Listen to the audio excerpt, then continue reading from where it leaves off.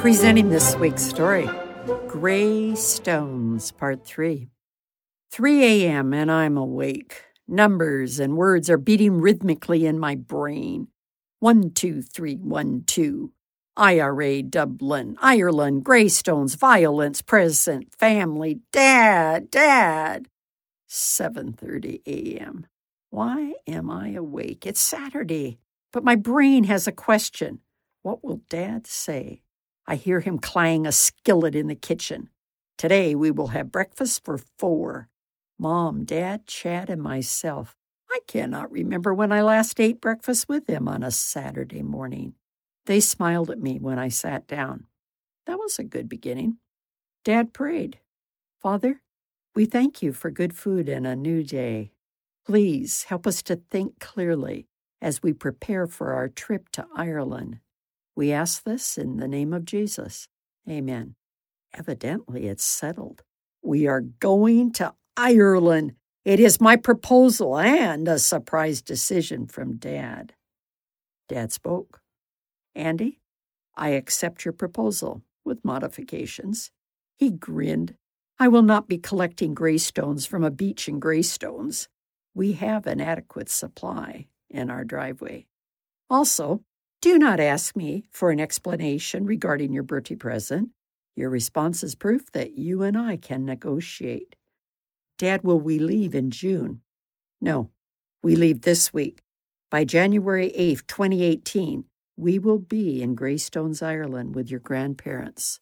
Our first family briefing begins now. I understand you want to investigate how an Irish family has been affected by the Irish Republican Army. Your project has risk and twist.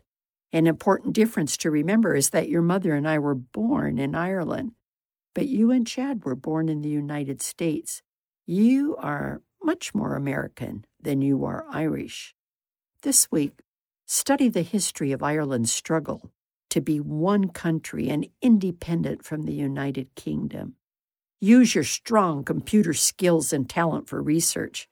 I have been elated this past month to learn that you do more on the computer than playing computer games. May I encourage you to read and listen to primary and secondary sources from the past and present. Use your mother and me for resources. Look for letters, documents, and news sources.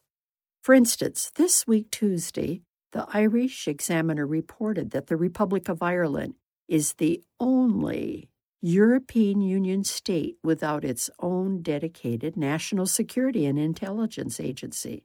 The Irish Mirror reported in December 2017 that in Europe, Ireland has the greatest threat of terrorism. In Northern Ireland, such activity is being disrupted on a weekly basis.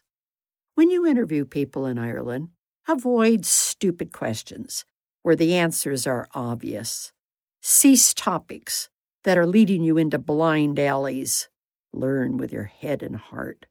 When people share difficult experiences, do not insult them by saying, I understand.